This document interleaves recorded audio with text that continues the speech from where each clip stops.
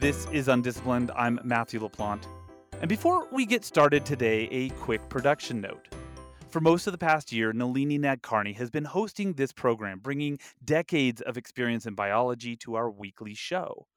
We've been so fortunate to have her as part of our team. But one of the things Utah Public Radio does really well is showcasing and developing journalistic talent. And sometimes that's sort of to our detriment. For the second time since I stepped away from hosting this program full time in 2021, we're losing our host. As longtime listeners will recall, last year we were exceptionally sad, but also really proud to send Shoshana Buxbaum off to a new job at Science Friday. And this year we are equally sad and equally proud to say that Nalini is launching a new program on KUER in Salt Lake City called Tree Note.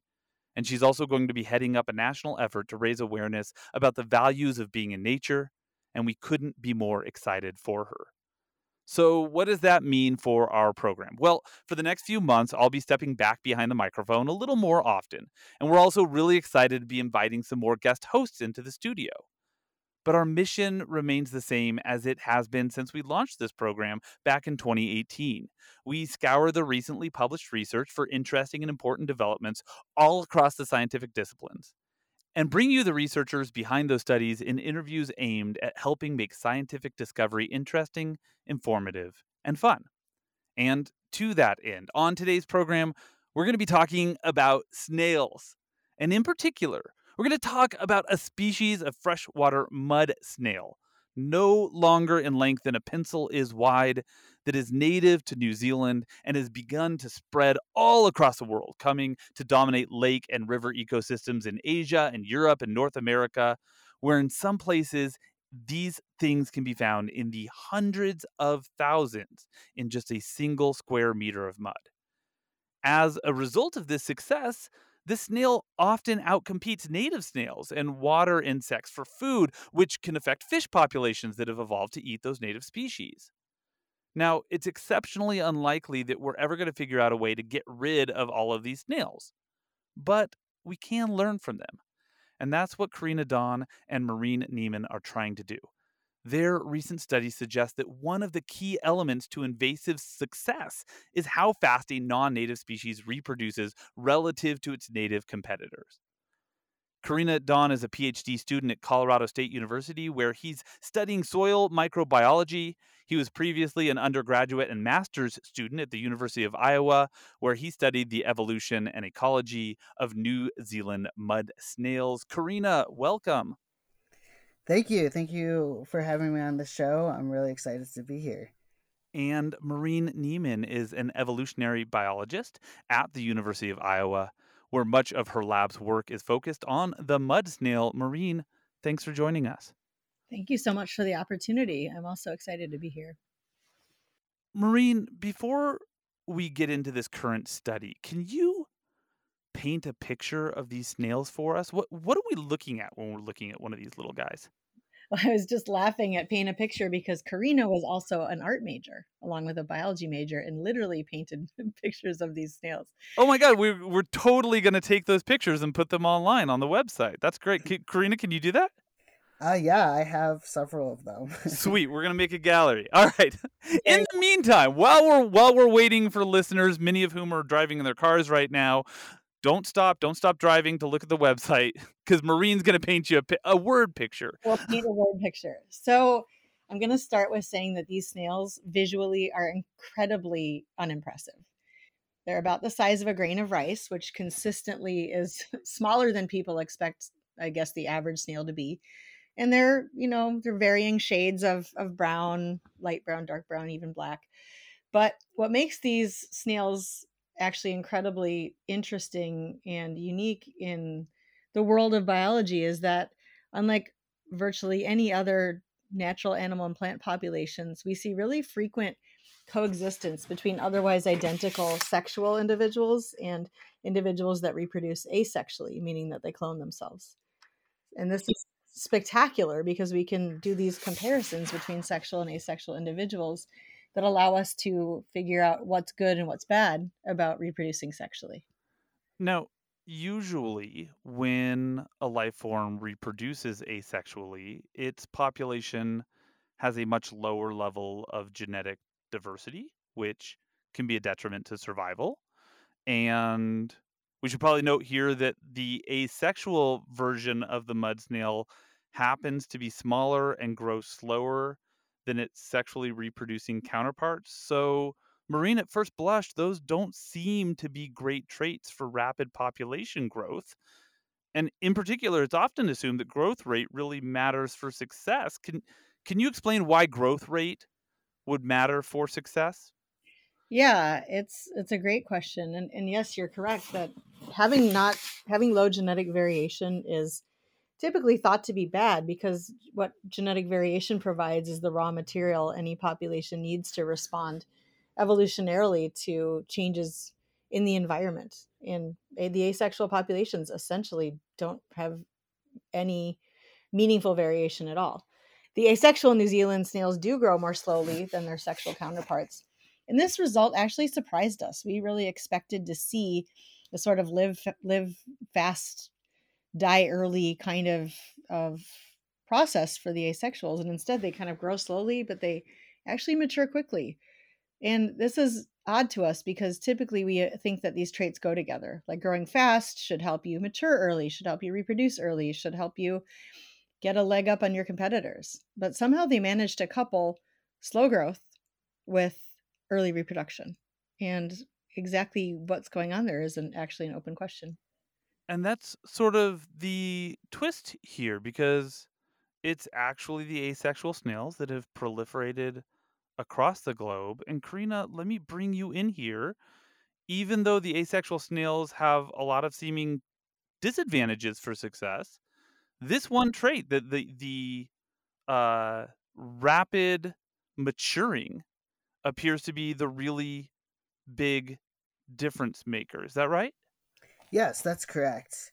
And it kind of all goes back to, if you can make your offspring at a young age, and everything else is equal, then your population is likely to grow more quickly. So that's kind of why we think they're able to outcompete other snails, is the fact that they can reproduce really fast, and grow their population at a faster rate. And to figure this out, you took mud snails that were collected in Europe and the United States. And I really love the simplicity of this. I love any scientific experiment that sounds like it's something that I might be able to do at home. You just put one of these each in a little cup of water, so it was all by itself, and you fed them, and you waited, and you watched. And Karina, I gather that at some point you walk into the lab and you see that one snail has become more than one snail. That feels like it would be a really fun day. Yeah, I mean, I actually do remember the day I first observed a new offspring. I think I ran into Maureen's office or called her over, and I was like, guess what? I found my first baby snail. So it is really an exciting day for that to happen. And then once you have these little babies, what do you? Because that's when like a rapid amount of science has to begin, right? You have to start measuring Yes, I would say that the word rapid has never really been used in these snails. them, or Uh, snails in general, right? yeah, I mean, you think something as small as a grain of rice would grow fast, but that's not the case. It takes about 6 months or so for them to reproduce. So it is pretty tedious. And I do want to shout out my whole team of researchers, who consisted of undergraduate researchers mainly, and also my lab mates who helped me watch these snails grow up. And what does that really look? I mean, does that literally look like an undergraduate like sitting there staring at a cup of water with a little pinprick sized snail in it? Yes, you have the cup under the microscope, and you just look inside to see if you can see. Well, first, you want to verify that the adult snail is still alive, and then you look to see if you have a baby snail. So, oftentimes, I would have lab mates come up to me and say, "Why are your undergraduate students staring at empty cups?" And I'm like, they're not actually empty cups. They hopefully may be a snail or two in those cups. And do students like line up for this job? This is, or do you have to like really like entice them with, pizza and soda and all the other things that we entice undergraduates to do things with? Yeah, contrary to popular belief, most science isn't as exciting day to day as it is in movies. But I really entice them by telling them that this is an invasive species and how bad it can be for the ecosystem. And this is really important work. And I think, that gets them hyped up to stare at these cups all day. So, okay, so you take these little babies, like once the snails, these asexually reproducing snails, once they produce these little baby snails, you take those eventually and you put them in their own cups. And this process sort of starts again, and you're measuring and measuring and watching and watching.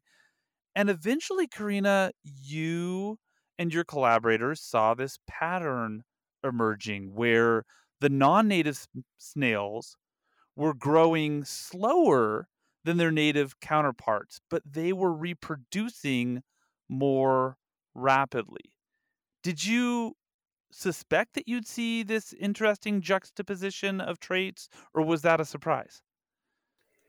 It was definitely a surprise. When you think of invasive species, you think that they're going to be able to grow really fast and reproduce really fast.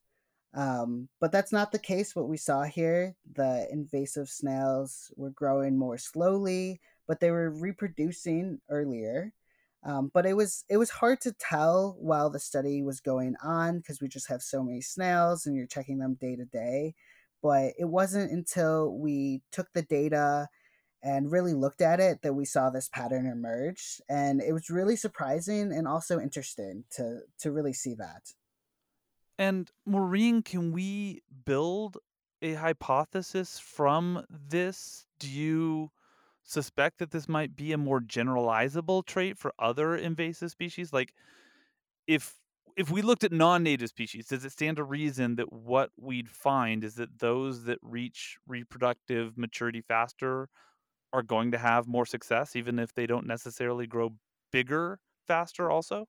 That's a great question. In general, in biology, the presumption is that no organism can do everything well all at once. So, this means that trade offs are involved. So, for example, if you're going to perhaps mature very early, maybe you can't do other things as well. And if growth and maturation are not necessarily coupled, a snail could potentially reproduce early without having to grow very fast to do that. I mean, and that could be generalizable to other organisms. One interesting pattern we've noticed in these snails in general, and this is actually um, backed up by some additional work that we've done in our lab and with other collaborators, is that it seems like the invasive snails are less sensitive to environmental perturbations or stresses than their native counterparts. And we wonder if this means that maybe they're essentially devoting less resources, like they just don't care about stuff like the native snails do. And so they're just in a very anthropomorphic way, they're very focused on reproduction and just kind of getting it done, whereas these native snails are having to deal with assaults from predators and from parasites and much more maybe fine-tune adaptation to the environment. They're experiencing potentially different selective pressures than the invasive snails that force them to maximize values of other traits. So it could be a potentially interesting generalizable sort of pattern maybe for these snails and possibly beyond. I gotta say, I love it when scientists are willing to anthropomorphize things. Like, Well, you got to be careful, and I think you need to be honest about it and transparent. but can you really help it? I mean, these things and again, we're gonna put pictures on the website so people can see. They can look up a New Zealand mud snail. They're adorable. How can you help it? I have to agree. Maureen, is there another species if we are going to figure out if this is a trait that is that exists across more invasive species? Is there another species that you're eyeballing to investigate that question? I'm going to be honest and say no. I'm not really an invasive species biologist. I got into these snails because I study sex. And I think it would be fantastic if other people picked this finding up and ran with it. And I would be happy for a student to come to me who wanted to do that and take that lead. But it's not so much my focus. I think I could see Karina potentially doing that more than I'm doing it in the future, because his focus really is much more on conservation and mine is more on evolutionary biology. Well, Karina, you're now at Colorado State University, but as I understand it, you're focused now on microbes and grassland ecosystems. That sort of seems like a departure from invasive snails, but I'm kind of guessing here that there are some takeaways from your work on this study that are informing the ways that you're looking at microbes and the roles they play in their ecosystems. Is that right? Yeah, that's definitely correct. The type of experiment that I did with these snails, growing them up in the lab and observing these traits, is what scientists called a common garden experiment. And for my PhD, I'm doing the exact same thing with grasses, except now I'm looking at how the grasses affect the microbes in the soil. So I guess I really can't get away from just growing things in a lab and watching them grow daily. Where does that come from? Like what is it about sort of this process that is so fascinating to you? Because I should say here, I mean, like we're talking about staring at water cups and literally watching grass grow. Yeah, I mean, I think you kind of hit it on the head with how simple it is. Science doesn't have to be all these complicated experiments all the time. I think just from observing these changes can be really informative, as we see in this snail study. So I really just, I don't know, I think it's the simplicity that draws me to it and how cool the results can be. And we kind of hit on this earlier, but a common garden experiment is something that people, I mean, like people could potentially do this sort of thing at home, right? What do you need to set up a common garden experiment? Well, first, you need a lot of patience. And then you need to have an organism that you can, really isolate, whether it's in a cup or like a pot. And the really key thing for this type of experiment is, as the name says, common, is to have an environment that is consistent. And so, yeah, I mean, potentially you could set this up in your basement and just let them grow. Um, I don't know if I would recommend it because it takes a lot more work than you would think. But yeah, I mean, again, it's just a simple experiment that has been done throughout the ages and, can really produce some cool results. One of the, I think, challenges with working in a field of science where you can set up and we should say like relatively simple experiments. It's not like the easiest, like you said, you got to have patience, you got to have the environment, right? There's a lot more to it. But one of the challenges with working in an area of science where there's relatively simple ways to set up the experiments is, man, everything has got to look like a testable hypothesis to you, right? Yeah, I mean, you really have to know what question you're answering, because it is easy to almost get distracted by something cool you see. Maureen and I definitely some other cool results from this experiment relating back to the genetic diversity. But we had to, be realistic and be like, okay, what's our main focus here? What are we really trying to answer? Because otherwise, you just get lost in a bajillion rabbit holes, and then you don't really know where you are anymore. So I really love that you recognize the value of a simple test of a hypothesis, because I think in science and in our field of biology, we can get so starry eyed about all of these incredible new technologies that are available, from high throughput sequencing to CRISPR, gene editing. And these things are amazing and are allowing for incredible insights. But we shouldn't lose track of the fact that we still need to do these really basic, simple experiments that we could technically do in a basement with a lot of organisms that can provide unparalleled insights into biology. Like, you can't just do the fancy stuff. You've got to do the basic stuff. It might be cheap, it might not be flashy, but it is very, very important. And so I do appreciate that you recognize that and call that out. And another value of this kind of simple science is an undergraduate can work on this stuff. You're not taking a big risk on blowing $20,000 on some sequencing cycle if an undergraduate, like, accidentally switches cups. You can, it's very amenable to people coming in at ground level and actually being able to make big contributions. And Karina, where you are right now is at Colorado State University pursuing a PhD. Where do you want to be after that? What's the plan? I love science communication. I think anyone can be a scientist. It's not, it's not just certain people who can be scientists. We're all doing science every day. And so I think I'd love to end up at a museum to help do research at a museum, and then also to talk to the public, to get them excited about science, to get them involved in any way they can be involved.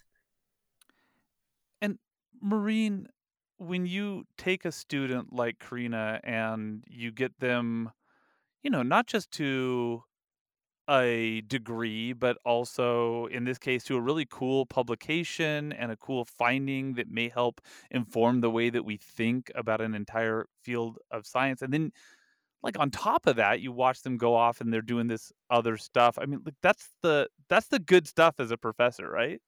Well, it's wonderful. I mean, Karina's a great example because I have known him since he was an undergrad, and just watching him grow and develop and really become a scientist in his own right is really satisfying and fulfilling. And what I really want, though, ultimately, I don't care what Karina does as long as he's happy and fulfilled. And so he'll have to tell you if he is down the road, but I think he'd be fantastic in that kind of museum or science communication setting. We do a lot of science communication work in our lab, and he was always right there, doing a fantastic job of connecting to the public and to, especially to little kids and so on.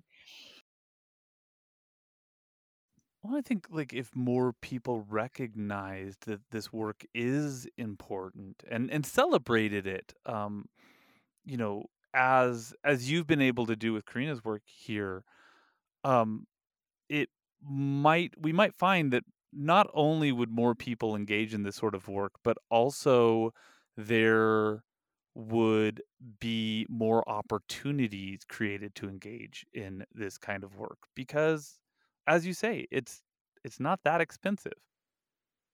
Yes, I totally agree. And then you're removing economic barriers, you're removing barriers like stereotype threat. If people think I'm not smart enough, I'm not good enough to take a risk with this sort of resource investment. If you're like, hey, here's some snails and some cups and a microscope, like, you can do this. And I think it provides a really great entry point into science for people who might not have seen themselves in that role before. Well, and Karina, let me come back to you on that. I mean, like, you guys started with this simple experiment, looking at snails in plastic cups, and now you're off to a PhD. Did having that sort of as an on-ramp to science give you the confidence to do what you're doing now? Definitely. I, as an undergrad, was a biology major, and I was doing research in Maureen's lab. But there's definitely times where I felt inadequate. I didn't really think I knew how to be a good scientist. But through Maureen's direction and just support that she's given me has really made my confidence grow and be like, yeah, I can do this. I can be a really great scientist. And now I'm doing my PhD, and I feel so much more independent and able to problem solve and just really come into my own as a scientist. That's Karina Dawn. His master's thesis on the traits of invasive mud snails was recently published in the journal Physiological Ecology. Karina, thank you so much. Thank you very much. And we were also joined today by Maureen Neiman. who's a co-author on that paper and whose lab at the University of Iowa is continuing to use the highly successful non-native mud snail to answer questions about the evolution of sexual reproduction. Maureen, thank you for joining us. Thank you so much for the opportunity.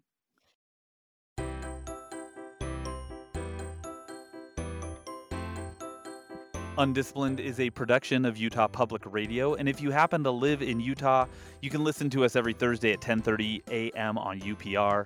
If you miss us then, you can listen to every episode of UnDisciplined wherever you get your podcasts. Our producer is Claire Scott. Our theme music is Little Idea by Benjamin Tissot, and I'm Matthew LaPlante. Thanks for listening. Now go have big ideas.